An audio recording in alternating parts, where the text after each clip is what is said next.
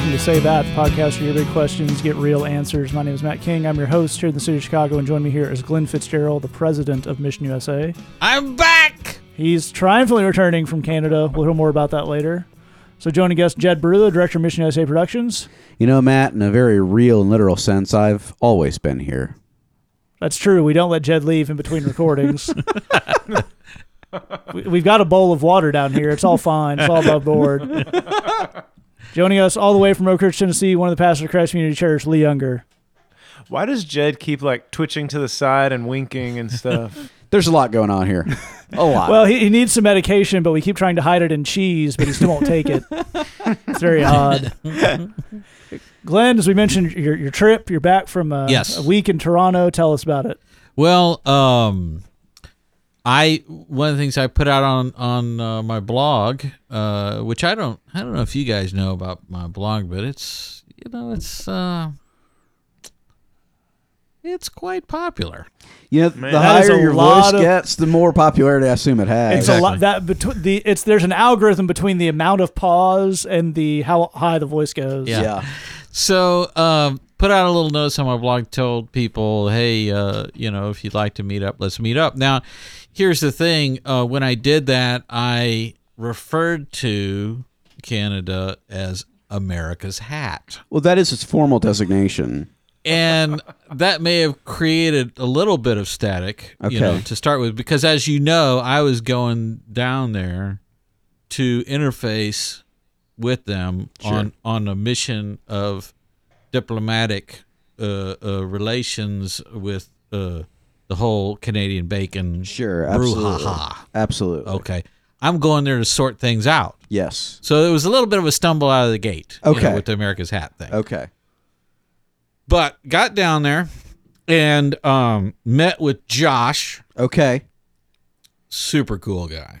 Right. Amazing. Very, very hardcore Say That fan. Hey, Glenn. Yeah. Do you think I'm a super cool guy? Well, Chad, I think you're on your way. do you think I'm hardcore? You got a lot of hustle. Let's just see how it goes. I'll let you know. Oh, okay. That's no problem. That's good. Tell me more about Josh and how great he is. I think it's great. Yeah. Okay. Josh is a super fan and very cool dude. We had a great time hanging out. We probably caused a greater disturbance in the Starbucks than what they normally have there. Yeah, those people need to be disturbed. Yeah. But I had a great time doing that. Then I met with Sarah and Miss Kathy. Okay. Yeah. And they are longtime podcast listeners and blog followers, and they follow everybody's blog here and stuff. But they follow yours most, right? Well, they follow it harder. It's just it's not a competition. But if it were, I'd clearly be winning. But it's not. But it's not a competition. Like when they click the mouse button over the little graphic button that says follow on the Tumblr blog. Uh-huh. Did they click, like when they clicked yours, did they throw their hands up into the air? Yeah.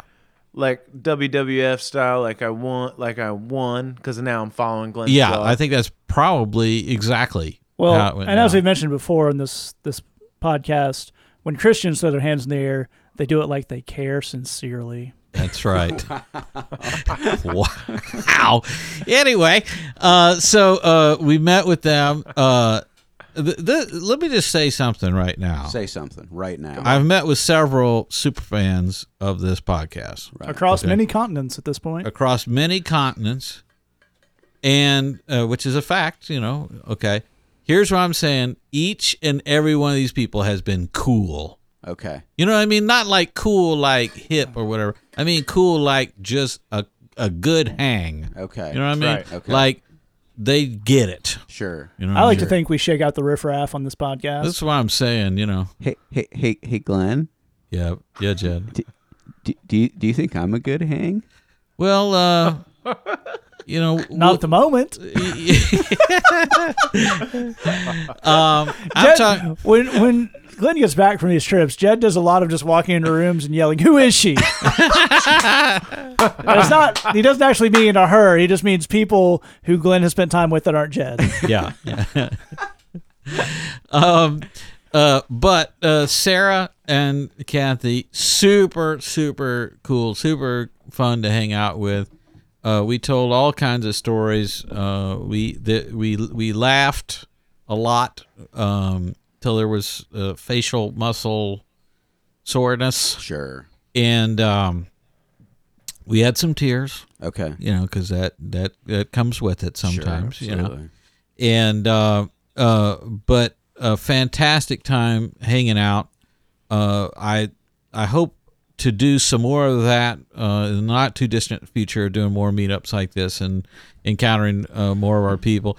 But it helped me a lot in terms of getting feedback, because as I told Josh and Kathy and Sarah, this podcast is not us talking about the stuff we want to talk about. This is us serving you, the listeners. So anything you want to happen, you ought to let us know, and in terms of questions, but anything that we're doing right that you like, that you want to see us keep doing, you should let us know that. Sure, so that we can so that we know we're on target and that kind of thing. So their feedback was really valuable. And off of that, if people are listening to this now and there's something maybe we've said or done that's sort of made a particular impact on you, or something where you want to let us know about that, so that we can continue to keep doing that kind of stuff.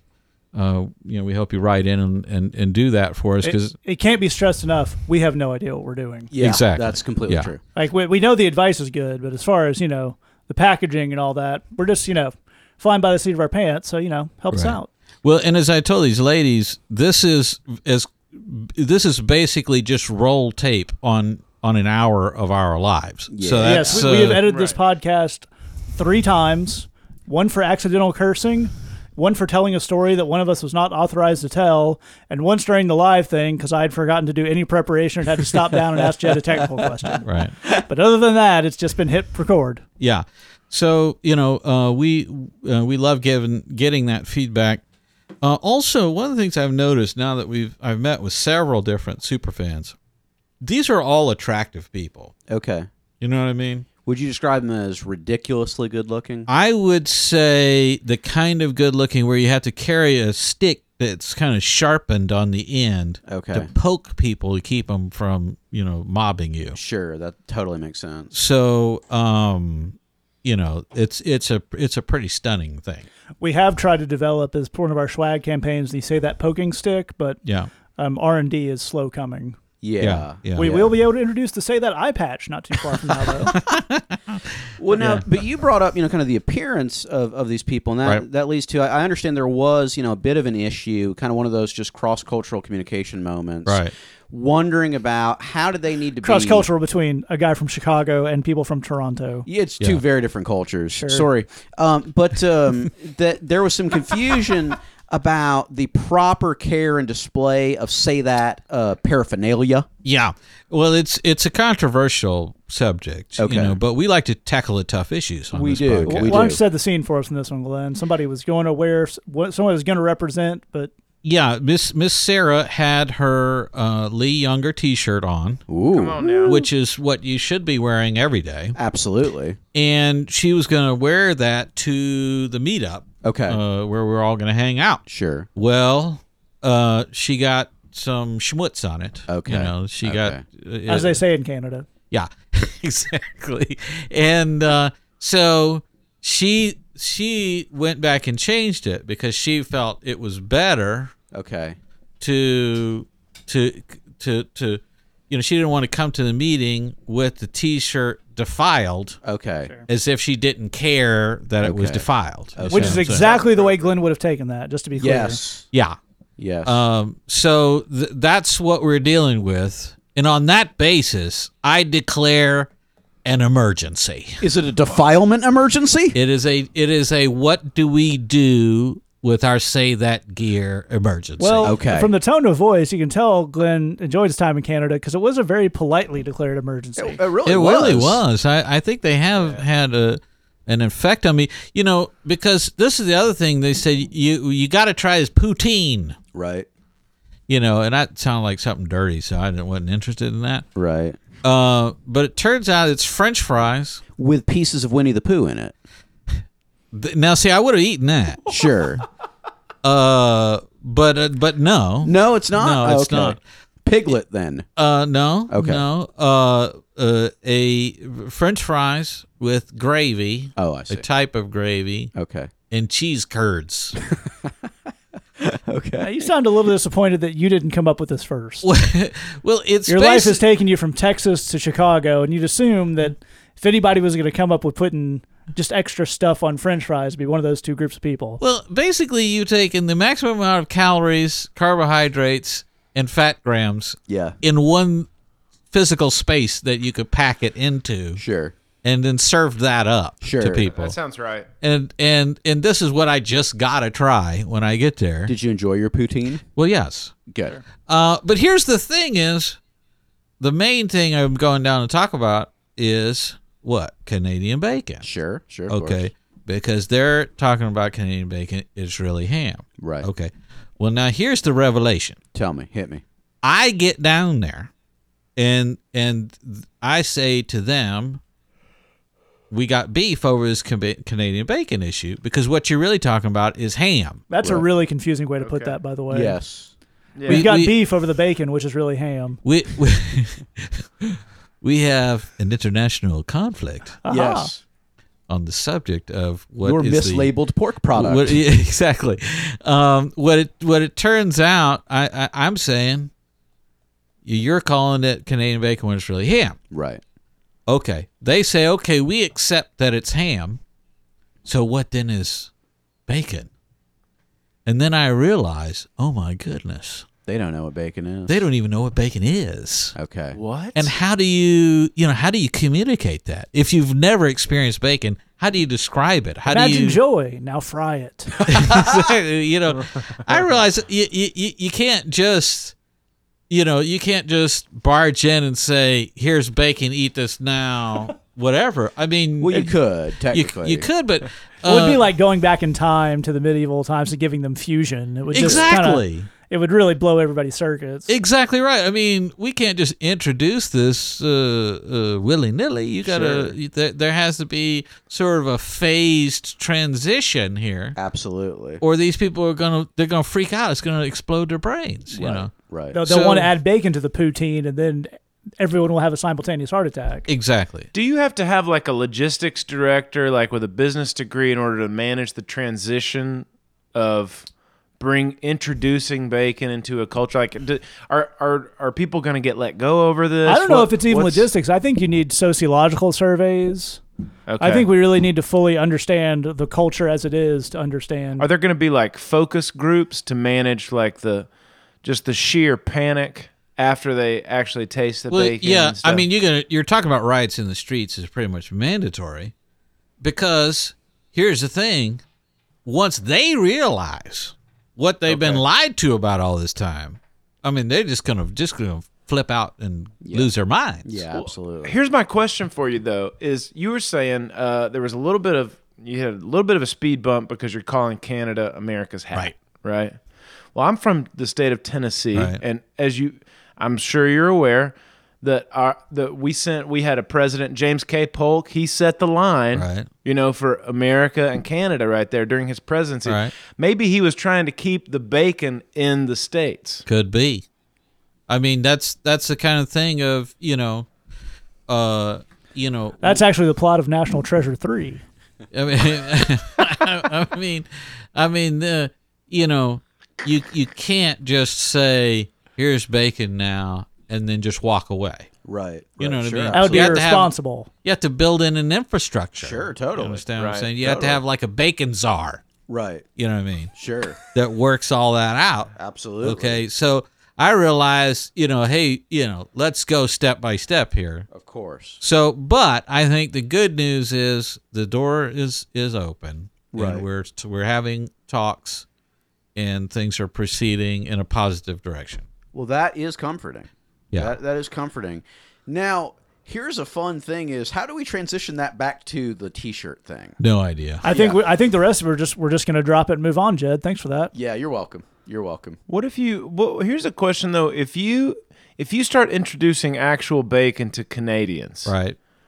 What if they drop the whole polite thing altogether and they just feel all entitled and that they get that kind of you can just have that kind of raw joy and stuff. Well, that's what it's going to do is it's going to turn them into Americans. Yeah. That's what makes us American is bacon. Okay? Yeah. That's what James K. Polk was they're going to start wearing no sleeves. Right. Driving pickup trucks. And wearing T-shirts with schmutz on them. Thank you, Jed. You're welcome. Brought it back around. Nicely done, Jed. That's what bacon does. It makes you careless about your appearance to the point where you would wear a defiled Lee Younger T-shirt with no sense of the impropriety. You're so entitled. You think you can just spill sauces and whatnot on the T-shirt on that thing and just you walk own? around with that thing? This is at a bare minimum. If you have in some way soiled a Say That garment, yes, you must obey the Say That garment defilement burning ritual. Sure, absolutely. You know what I'm saying? Yes. You have fold it into a triangle. You fold it into a triangle. You put on the Lee Younger record in the background. You get everyone together. Right. You pray. Right. Of course. There's a whole liturgical. I don't have to go through it. Everybody knows. There's a lot in there. There's a lot in there. You have the eulogy and so on and so forth. And then you bury the ashes in the ground and you cover it over. Right. And then what you do is you buy a new T-shirt to replace that T-shirt plus an extra T-shirt in case the new T-shirt is also gets schmutz on it. Because that's you've learned I got to have a backup. See what I'm saying? Totally. You don't want to be caught without, I feel these are the basics. I feel like we shouldn't have to go over these things, but sometimes we got to review. Sometimes we have to make clear that So I think that's what we have to focus on. Well, that really takes a lot off my mind. That's good. I think we solved a lot of stuff. And to in order to get off the emergency off without any authorization or any idea if we can follow through on this, I nominate that we send a new T-shirt to Sarah and Kathy. Sure. Right? You're the boss in a very literal sense. So sure, absolutely. Matt's writing it down. It's going to happen. I made a declaration and it's happening. Matt's writing it down, which is going to translate into a text message to me. Well, I believe this is going to set in motion a number of things that Glenn didn't think about because they're not his problem because that's what you have to do when you're the boss. Yeah. Sarah and Kathy, please email me, matt@missionusa.com, with your T-shirt sizes and where you would like them sent. There you go. And we will be happy to send you new Lee Younger T-shirts. Wow. Well, and not only that, Matt's happy to do it. He is very happy. This is gonna be a slippery slope, though. People are just gonna go around spilling stuff all over their Say That gear. Well, I think one of us has to be in physical proximity to inspect it. Yeah, that's true. Yeah, that's true. Yeah, we're not running on the honor system here. No. No, but on that basis, I declare international emergency off. Nice. International emergency off. If you would like a Lee Younger T-shirt, you can sign up for Mission USA for the Lee Younger Bridge Box, missionusa.com/bridgebox. If you'd like some brand new Say That swag, coming soon, you can sign up for the regular Bridge Box, missionusa.com/bridgebox. You get a lot of cool songs, sermons, Bible studies, devotionals, all based on a topic. September's topic is what do I need for a healthy Christian life? You got songs from Lee recorded live at the Bridge, a lot of music produced by Jed, sermon by Glenn, myself, and Lee this month, some Bible studies that I written, some devotional material from one of our good friends here in Chicago who does amazing work with homeless folks. A lot of cool stuff. If you're just headed off to college, it's a great thing to get a hold of to really figure out what you need for a real solid footing as you start out in that new thing of life. You just graduated. If you're in a news place or if you just want to get some basics down, missionusa.com/bridgebox. And when you sign up in the month of September, as soon as we get these in, hopefully starting next week, we have Say That buttons. Oh, yeah. We've got your official Superfan buttons. We've got a couple of other I can't remember, but they're really neat. Jed sent me the proofs, and I enjoyed them. So you get a 3-pack of Say That buttons. If you sign up and you can prove you've had a Soil t-shirt. If you sign up for the Lee one, you'll get the Lee Younger t-shirt. It's a great looking shirt. You can find pictures of that on his blog. You can sign up for both. Email me, missionusa.com. That's $16 worth of content. You get for $12 a month. So missionusa.com/BridgeWise, missionusa.com/BBLY, Matt at missionusa.com for the link to get both. We're going to move on to our first question here. Came in anonymously to our Tumblr inbox. You hang up with us all the way to the end. I'll give you some ways you can get in touch with us. It says, I love all the podcasts, but especially Say That. That's correct. That is correct. It also makes me want to reference a 20-year-old Simpsons episode, but I'll skip all of that for the sake of you people, especially Lisa, but especially Bart. Bart. Yeah. I have a question myself. What should I do when I'm 24 already? My family is still pressuring me to go to church with them, even though I'm not getting much out of it. Lee, can you start us off? Absolutely. Find a church you love and go to it. That's where I would go with that. Thank you for writing your question, and really, we do appreciate the feedback on the podcast because we have a lot of fun making this stuff, and we're thankful that you listen to it. But here's what I'm saying: if you're 24 and you are not getting anything out of your church, and especially if you feel like, you know what, I've really given it a try. I mean, I have tried to find a place to serve there. I've really tried to get involved. I've really tried to make friends, that kind of stuff. And it's just not happening. This church is not feeding me spiritually, that kind of stuff. What I would say is it's time to look for a church that where you do feel fed, where you do feel taken care of, where you feel like those people are there to hook you up and to meet your needs, and go to it. I actually went through this when I was about 17 years old. The church that I had grown up in, it just, I had been sensing for years that there were some problems with it, and it really, I was not being fed at all. In fact, the opposite thing was happening, where I felt pressured about stuff. I felt guiltified about certain things, and I had some confusion about some of the doctrine.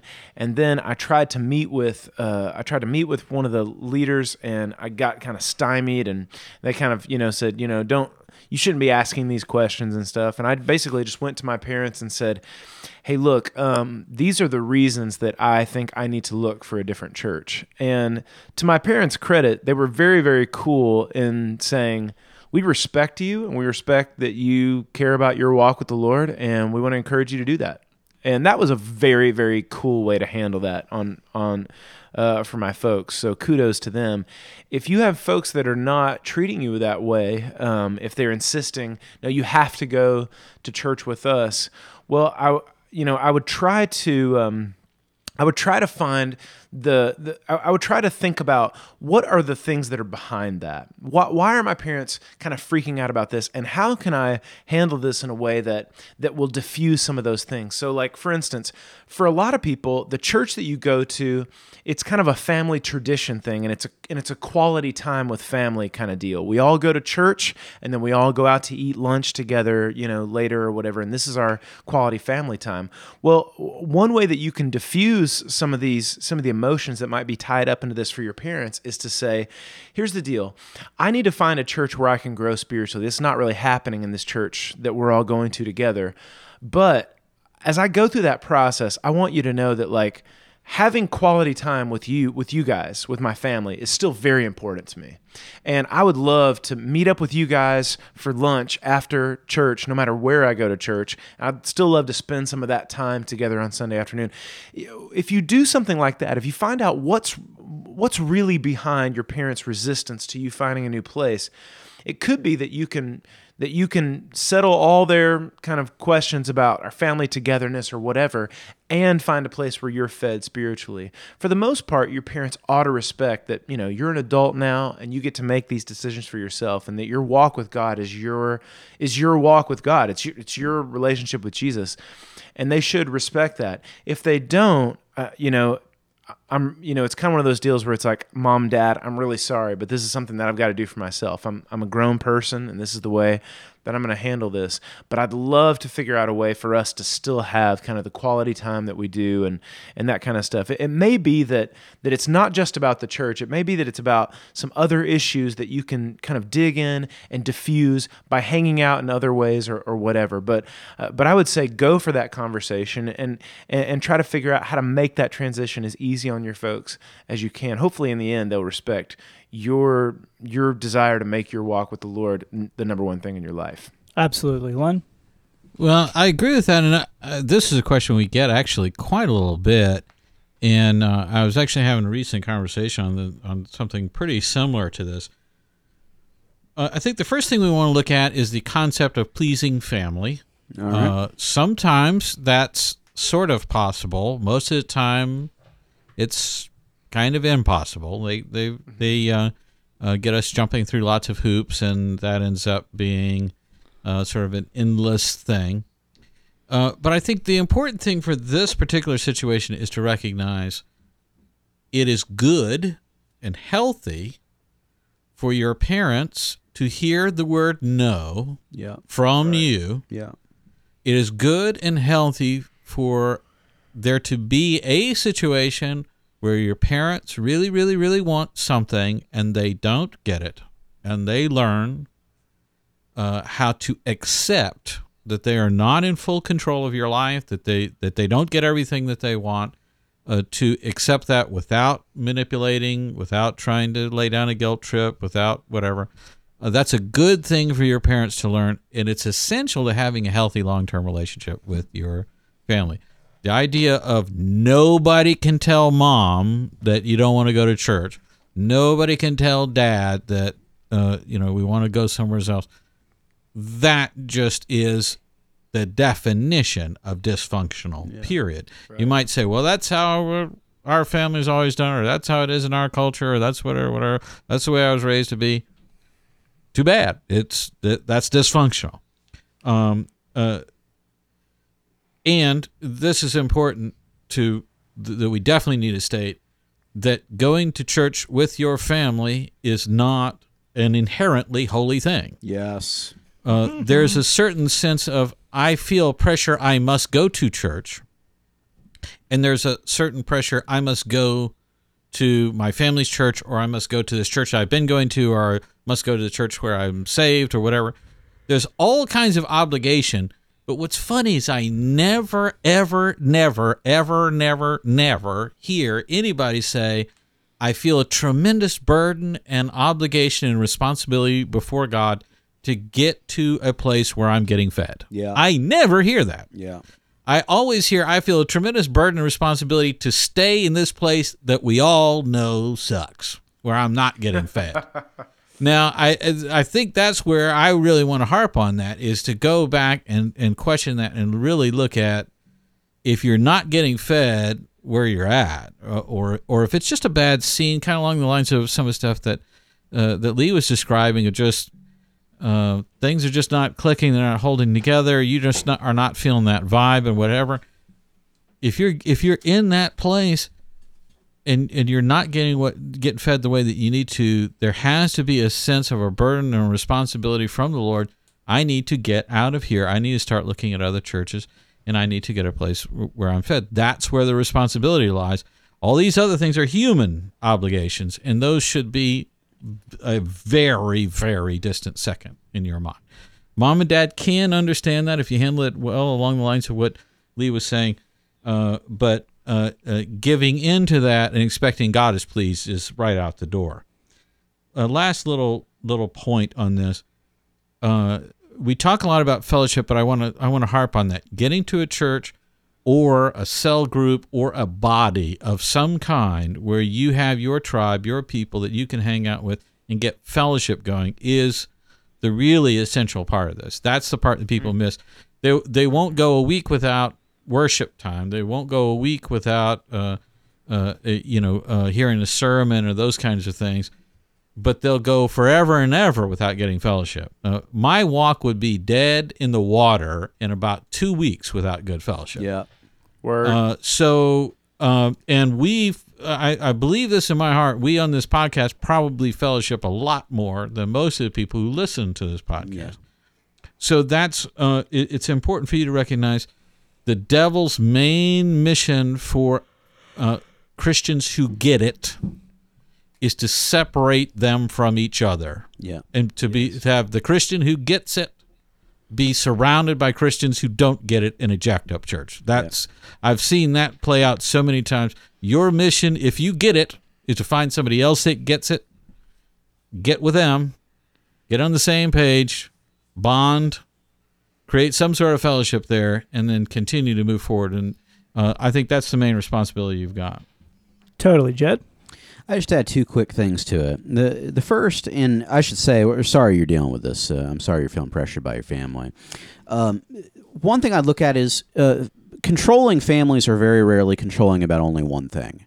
That's usually a web of behaviors that actually press on a lot of different areas of life. And I think it would be worth your time to start thinking about what other areas of your life is your family trying to control you in, because I think it probably goes a lot deeper than you think it does. And areas where you're not aware you're being controlled are also areas where you're not getting to be who you are. And we need to sort that out. So I'd submit, I think it's possible this church thing is kind of the tip of the iceberg. The second thing is, you don't specify in your question, but it's super important. Are you financially relying on your family? Are you living at home? Are mom and dad helping you pay your bills? Because that's a very different situation from if you're living on your own, you've got your finances covered. If you're living on your own, you've got your own finances covered, then it really is, as these brothers are saying, it's about sitting mom and dad down and saying, I love you, I respect you. I need to go to a church that works for me. That's what's going to be happening now. There's no question about that. That's what needs to happen. If you're in a situation, though, where mom and dad, either you live at home or they're helping to pay the bills or whatever, part of what you're getting from them probably is a sense of, hey, my house, my rules. Right. I'm paying the cost, so I'm going to tell you how it's going to be. And the thing is, that's kind of the prerogative of the person who's paying the bills. That's not cool, and they shouldn't be doing that, but if they want to, they kind of can. Your response there is to not be relying on them. Whether that's moving out or finding a financial situation where you're not relying on mom and dad. But if that's part of what's going on here, I'd encourage you to address that. To make a move on that where mom and dad's displeasure doesn't equal you being homeless or unable to pay your bills. Put yourself in a position where you can have this discussion as their adult child free of financial issues being a consideration with them. I think that'll make the whole process a lot simpler and a lot easier. That's absolutely right. That is the number one thing. Now, as often happens in the podcast, and often happens questions we kind of get our blogs and stuff, there is the ideal situation and the one you should be pursuing in some way you can. That's the one Jed and all these guys lined out for you. So I'm going to give a quick word about what to do if you are stuck in the unideal situation. Yeah. Say your financial independence is not something you have right now, and it's not something that looks immediately possible. One of the things we need to do that will actually help the emotional headache on all this stuff is be moving towards that. Yes. A little savings account, know how much, be looking at apartment prices even if you can't afford it, know how much first and last month's rent, be moving towards that little by little. The other thing you can do while that, let's say you're financially dependent, you got to keep going to the church on Sunday morning, your parents are just going to have a full-on conniption.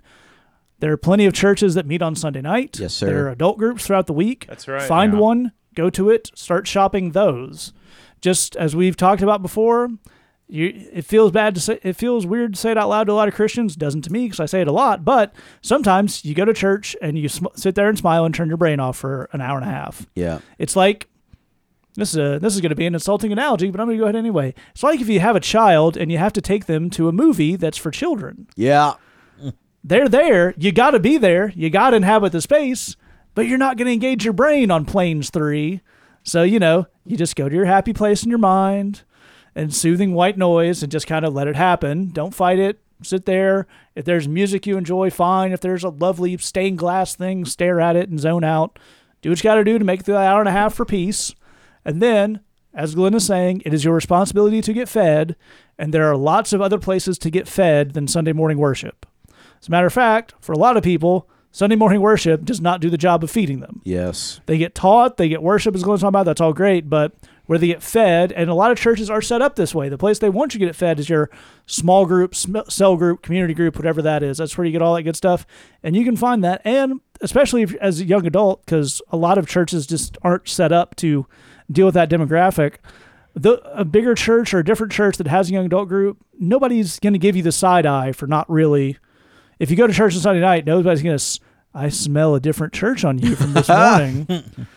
Who is she? To put right. It's going to be cool, man. If there's a young adult pastor, that's what they do. They're the young adult pastor. They're helping figure that out. If it's a church that, a smaller church that does on Sunday night, they understand that. So if you've never explored that, definitely do it. Work towards the ideal, but sometimes those are the things we have to do to get by in the unideal situation. I'm pretty sure unideal isn't a word, but it is now. Moving on to our second question here. It came in anonymously to our Tumblr. It says, how do we know that God is real? Just the little questions we get on the podcast sometimes, minor things. In ancient times, the Greeks and Romans took their deities quite seriously, and the gods and their stories were well integrated into the lives of the people back then. But now, you'd be hard-pressed to find anyone that believes that those were anything more than fantasy and creative stories. Who's to say that the stories of the Bible and God are not fairy tales and ancient myths? Glenn, can you start us off? Well, Joan asked a guy with a degree in history to talk about Greek and Roman mythology because there's a lot of temptation involved to say a lot of boring stuff. I'm going to attempt Thucydides, right? Yeah, I'm going to bypass as much of that as humanly possible. But let me use an analogy that is not new, that I did not come up with. It's been around for a while, but just a way of thinking about Christianity and other religions. Think of it as if everyone is being drawn closer to God by the Holy Spirit, and everyone feels that pull, and they are drawn to those things which are the truth. But it's as if they can only see it like a reflection in a mirror where they can barely make it out, sort of a cloudy, a foggy mirror there where they can barely make out what's going on. And that some people have sort of a clearer vision of that, and some people have a less clear vision of that. So that some religions are close to Christianity. If you look at the Greek and Roman deities, and compare that to the veneration of the saints that the Catholics do, it's a very similar kind of scenario there. But it's the idea of having a belief about God that there's so much overlap in these different areas, and there's so much staying power in some of these things. And why would that be? And sort of one way of looking at that is maybe there is just one truth in the universe that everyone has varying degrees of a different look at. Of course, Christians would flatter ourselves to say that we have a significantly more accurate view of that than anybody else, which nobody else wants to hear that, but I am certain to the core of my soul that it's true. But it also means that each of us as Christians needs to work to get a clearer and clearer picture of what the truth is, because that's the journey that we're all on. So I think if you think of it in that way, it gives us a way of looking at people who are either believe in Greek and Roman mythology or Islam or Buddhism or whatever, and say these are people who may be looking at the same things we are, but just haven't quite seen it for what it is. Maybe they're filling in the gaps of what they don't see and don't know with details that are inaccurate, and that's how they arrive in these places. But it does mean, if we think of it that way, that everyone's sort of somewhere along that scale of figuring it out. And I think that's the way I look at it, and I think that's what allows us to understand other religions and interface with other religions.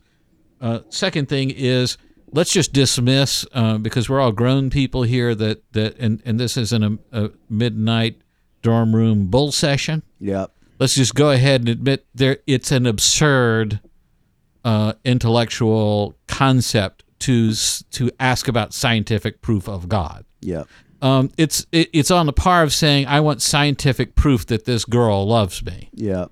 Science can't be applied to certain things. That's just basic common sense, dude. I mean, there's some things that are right for science to be applied to it.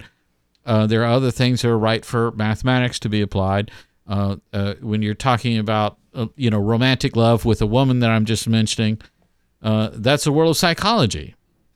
You can't apply mathematics to that. You can't scientifically determine why this person is attractive to me and why this other person is not. You can guess about it, you can theorize it, you can stretch science to the point of absurdity where it's just really not quite doing it, or you can get to that place where you say love is love. Love just is not definable, it's not scientifically provable, you can't nail it down, and it's absurd to think of it that way. When you're talking about spiritual stuff, you're talking about stuff that is not of the physical world. Science and religion then don't have that overlap. We can't. There's been a fad, I guess, for a long time of Christians trying to smush those two together, and I think we need to go ahead and admit there's no such thing as scientific proof. We're not looking for that. We don't want to intellectualize it that way.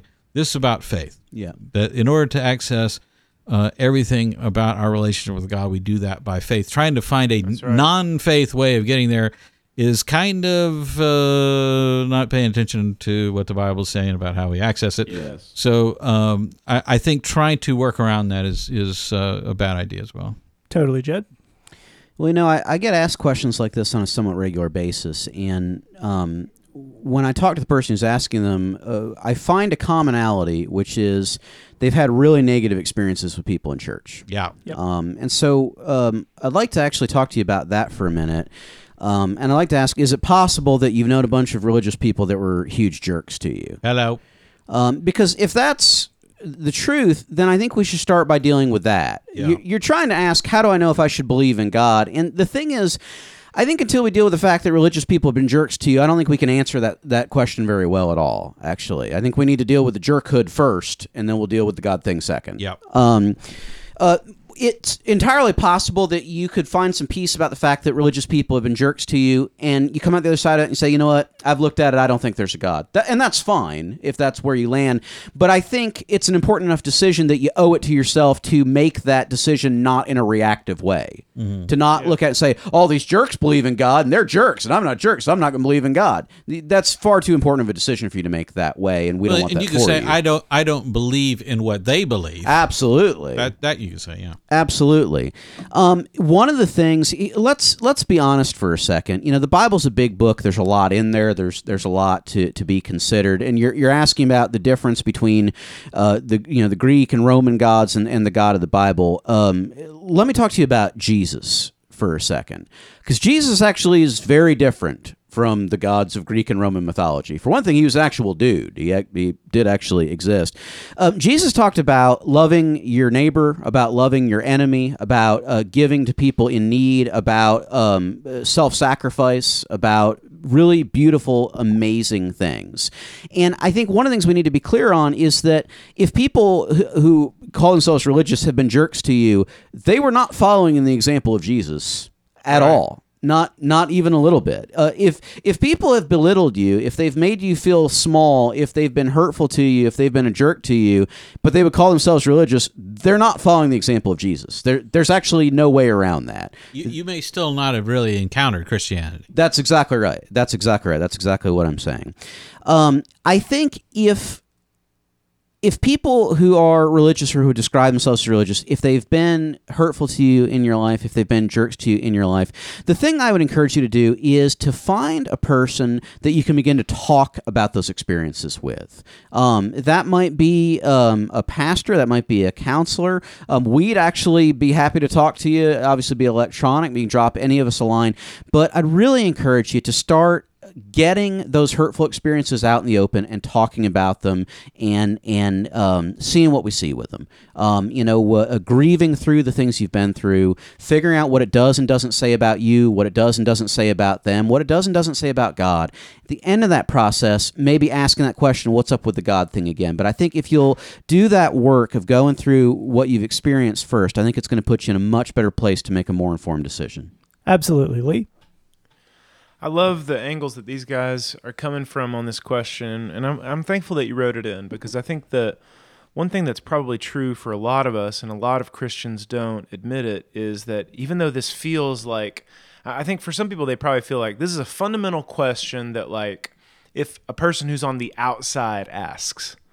But the truth is that even those of us who are on the inside, and we believe in Jesus and we're trying to figure out what it means to walk with him, even still, this question nags at us. We have these doubts. And anybody that says, well, I never have any doubts, I would take serious issue with the person that talks about their walk with the Lord that way, their journey of faith that way. I think we all encounter this stuff. And one of the questions that I'd like to figure out on this, just in answering this question, is what do we do with those doubts? These guys have given some compelling things to look at. And I think one of the questions we could look at is, even if I do believe in Jesus, what do I do with some of these nagging doubts that I sometimes have? And I think for me, there's a couple of things that have helped me. Not that I never have these questions, I never ponder the stuff that you wrote in, because I do. But the thing that helps me on this is, number one, there have been some people in my life that I've just run smack dab into, and I can't ignore them, and I can't pretend like I haven't seen their life, and I haven't seen the way that they have cared about people who are the most electric people that I've ever known, in the sense that, like, their life just seems to mean more than other people's lives, and they are living it at a different speed. And I don't mean like they're crazy, they're just crazy happy and just super hype. I mean, like, you can tell when you look into their eyes and when you have a conversation with them that whatever they're on means more to them than anything in the world. They are passionate about their life, and their life means something to them. And then I hang out with other people, and they're just searching for something to mean anything. Yeah. They're just showing up. They're showing up to life, and they're hoping that, I don't know, vaguely, family will mean something, or this sports team is what I live for, or whatever. And then I've just met some of these people that, like, they're on something that it just makes their life deeply important. And the thing that all those people have in common is that they love people really well. That, like, their whole life is marked by love and having people's back and caring about people that nobody else cares about. And the more that I get to know them, I realize that the thing that they all have in common is what Jed's talking about, which is that they all have faith in Jesus. They all have a relationship with this person who lived, who the Bible claims died and then came back to life. And just the change in just the difference in these people's lives that I've run into, it's the most compelling thing in the world. And it's the thing that has made me want to put my own doubts to rest and everything too, is just that this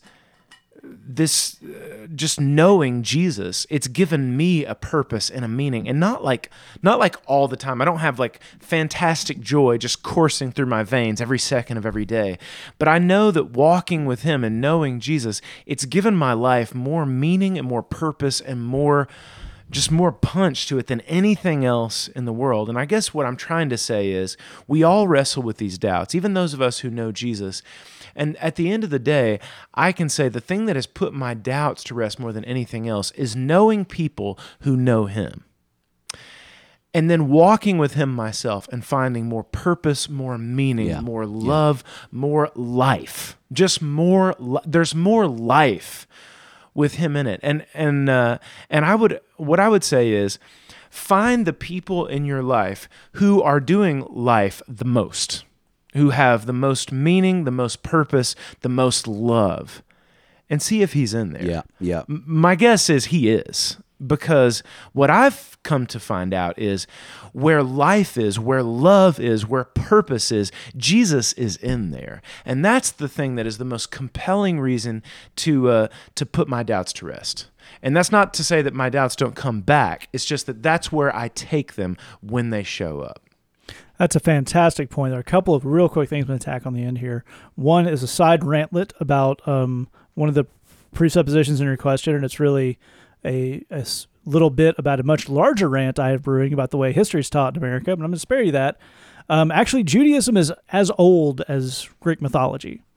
They both, the mentions of Jehovah and the mentions of Zeus both show up at about 3500 BC, making it older than Roman mythology. We have a weird way of seeing, apparently I'm not going to spare you the rant, but the way history is taught, especially in America, is there were Greeks, then Romans, then nothing happened, then the French, then the English. It's a kind of a history of great societies, but there was other stuff happening. Yeah. So that's not to say that that's why the Abrahamic God is real, but that's just a thing in there.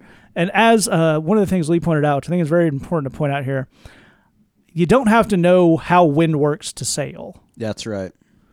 There's no compelling intellectual argument for me that talked me into believing in Jesus. I can speak for the three of these guys. I experienced it. Something happened. I'm different. As Lee is pointing out, I've seen it happen in a lot of people. I have seen a recognizable, almost empirical pattern happen over and over. And I don't know all the ins and outs of that, but Jesus is by far the best explanation I've ever been given. So I'm writing that until it bucks me. You're never going to come up to this moment of it all locks into place and it's great. And I want to real quick, I want to tack one last thing on here. I want to go back to something Jed was talking about, which is there's an assumption there's a lot of people out there really mad at Christians, and I'm one of them. Yes. Because Christians have done some really jacked up stuff. And I'm not even talking like Crusade Inquisition Christians. I'm talking about... No, I mean like in the last couple American of weeks. Christians in the last year. Yeah. And maybe even maybe in the last 20 years. There's this idea that if someone had access to truth, that would make them better. Yeah. So I can't let those religious people be better than me. And that's a weird way, again, to think of the way everybody looks at accomplishment, intellectualism, and all that stuff. Here's the thing. I know I can speak for the three guys in this podcast as well. We've all had occasion to rub elbows and be around real important people. And that may be business people, but also people in science, people in the arts, people who, understand things and the mysteries of the universe. And I'm talking about like atomic scientists and people who worked on giant biology projects, people who understand stuff. Some of them are really great. Some of them are huge jerks. Yep. There's no corollary between amount of knowledge about the universe and truth and being a good person. Yep. There's a couple of parts in the Bible where Jesus says at one point, I'm going to look at all those people who are super religious but didn't care anything about poor people, and I'm going to cast them off. Yes. And sometimes I think about that story and just smile to myself. So maybe that would help. But if we leave it at that, you disassociate the religion from the religious people and look at the evidence around you. I think those are two really good things to take away. We're going to move. Matt, before you move yes, on, sir. I just love to revisit for a second the thing you said. I think it's so smart. I love the idea of, despite the fact that not everybody that's on this is great, I love the idea of like, I'm going to ride this until it bucks me. I think that's a great thing. It's like, if I found something that is helping me, if I found something that is giving me life, if I found something that is working, in a relationship with Jesus, or it's changing my friends, or it's changing me, I don't have to have it all sewn up for me to say, I'm going to do that tomorrow as well. I mean, I like that idea of like, I'm going to stay on this. And I'm not opposed to the idea that from the Lord's perspective, He's saying, I'll take that bet. Absolutely. Sure. Let's go one more day. Let's be friends one more day and see how that goes. Well, Lee, and to that point, the Bible says, taste and see that the Lord is good. Yeah, absolutely. That's absolutely right. Write it till it bucks you. A phrase I first came up with when I was a young boy in Houston, Texas. No, wait, that wasn't me. Sometimes you steal something so thoroughly, it just kind of becomes your own. I get ripped off so much. It's crazy. You should check you your bore wallet. it well, though. Glenn never rips people off, and he never does it while making eye contact with them at the back of the room while he's preaching that point. That's why he's so hurt. I'll say it before, I'll say it again. It's all in the delivery. Absolutely. All right, we're going to move on to our last question here. Came into our Tumblr. It says, I'm just wondering if two people who have gone too far physically are still able to restore the relationship, or is it kind of mandatory that they break up? Jed, can you start us off? I can, and this is a great question. Here's my guess, is that your youth pastor or young adult pastor told you that if you've gone too far physically, you have to break up. And that sounded funny to you when they said that, and you kind of knew it was wrong, but you didn't know exactly why. That's my guess. So let's look at that for a second. First of all, you were right. It is wrong. The idea that if you've gone too far physically, you can't restore things and you have to break up is a terrible idea. It's not in the Bible. It doesn't make any form of sense at all. But there's a bigger picture here, and I think this is the really important thing. Healthy relationships are in a constant state of taking certain things too far and other things not far enough, and then having to have those two people get together and say, this area of our relationship isn't working very well, we need to do something different. Christians have a way of taking anything sexual and having a huge freak out about it. Making it into this monumental thing that's, now all bets are off because, someone's bathing suit area got touched. And life doesn't work that way. That's the creepiest possible way to put that. Congratulations. You're welcome. You're welcome. I hope you all enjoyed it. That's my revenge for making me miserable with all your nonsense about sex. Wow. Here, it's late. What do you want me to tell you? That was awesome. But here's the thing is, let's say that you're married. So sex is not, you can have as much sex as you want. You can go crazy with it. You're still going to have areas in your relationship that are completely jacked up, that are out of bounds, out of balance. And if you're going to have a healthy marriage, you're going to regularly need to come together and say, we're doing a bad job with this area. Right. We need to make some changes and we need to hit reset on that area. Start over. Right. But Jed, can't I just focus on us never having sex, but then that guarantees me a good marriage because of this book I read this one time? Matt, I'm glad you asked. No, that doesn't work at all. Do you have several dozen cases that could prove the opposite of that by any chance? Let's be clear on this. Here's what I think you've been told. You've been told if you'll just be perfect about everything, God owes you a good marriage. Right. And it doesn't work that way. Something Glenn has said to me, and it's been incredibly useful advice, is all relationships start out as a disaster, and then you try and make it not a disaster. You get a strength from the Lord, you get wisdom from a pastor, you work together as a team, and you try to make it not a disaster.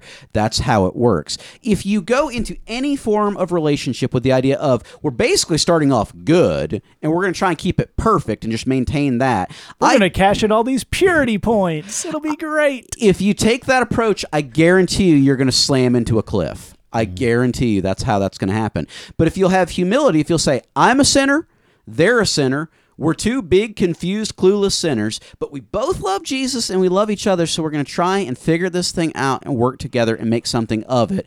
To reference what we were just talking about, it's working today, we're going to keep trying to work it tomorrow. That you can build a relationship off of. But just to give you context, if you got married, you discover our approach to finances, completely boned. We need to hit reset and start over.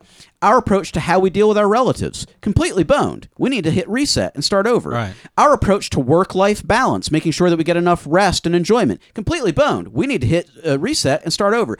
What you'll find is actually you never stop finding areas that are super jacked up where you need to hit reset and start over. Right. The story of your married life will be the non-stop discovery. This area is not working well. We need to hit reset and start over and build something new there. If you can accept that, if you can say that's actually what building a marriage is, then it's all to the good. It's all positive. And you have the joy of discovery, of saying, well, look, yeah, we haven't done super great with it before, but we can do something new moving forward, and we can have the excitement of designing and building that together and being a team and supporting each other and using our imaginations and what are the possibilities, and it's all great. But if you approach it with the perspective of an A+ student, and I need to have an A+ today, and I need to have an A+ tomorrow, and I need to have an A+ the day after that, I guarantee you'll be miserable. And it's more than likely this marriage is going to fall apart. Right. The good news is you don't have to do that. You can go into this dating relationship and then into your marriage with the knowledge, I'm messed up, she's messed up, but we both love Jesus and we're willing to work together to try and build this into something good that does glorify the Lord. You can do that, and we believe in you. Absolutely, Lee. I completely agree with Jed. That is completely true. As long as, and this is a big as long as, if you're both on the same page. Absolutely right. Yeah. Okay. Absolutely right. So here's what I'm saying about this. Because that is utterly fantastic advice. It's absolutely true. It's the kind of stuff you would hear if you were doing premarital counseling, if you were listening to any of us give you like premarital counseling or something like that. That's the kind of stuff that we would talk about. But here's the thing is, let's say, okay, you're just dating, you've gone too far physically, and we know it's time to hit reset. We know we need to take a minute and talk about this. If one of you is saying, I know in my spirit, my walk with the Lord, that we have gone too far, and this is not what the Lord wants for our relationship. If the other person is going, okay, but on the inside they're thinking, I'm not listening, and I basically don't agree with you because I was hoping that we would do that yet again, sure, and possibly some more. Yeah, then maybe right now this is not going to work. Yeah, and I say that to say this: when if you feel that you need to have this conversation, the thing that you need to ask the person that you're with is, the number one thing I need from you is utter honesty. I need you to be completely and totally real with me right now. Yeah. Because what I'm about to say is, I feel that we have gone too far. I feel from my relationship with the Lord that we have gone too far. This is farther than I want to be going. I'm not comfortable. The Holy Spirit is telling me we need to back this train up. And if you are not on that at all, then you need to tell me that now, because that is going to be my clue that I'm in the wrong relationship. Yeah. In other words, we need to be on the same page about this thing. I was talking to a friend recently who, he's just started dating He's just started dating a new girl, and I said, "Okay, so when are you going to have the when are you going to have the conversation where you specifically say, let's talk about what our physical boundaries are?"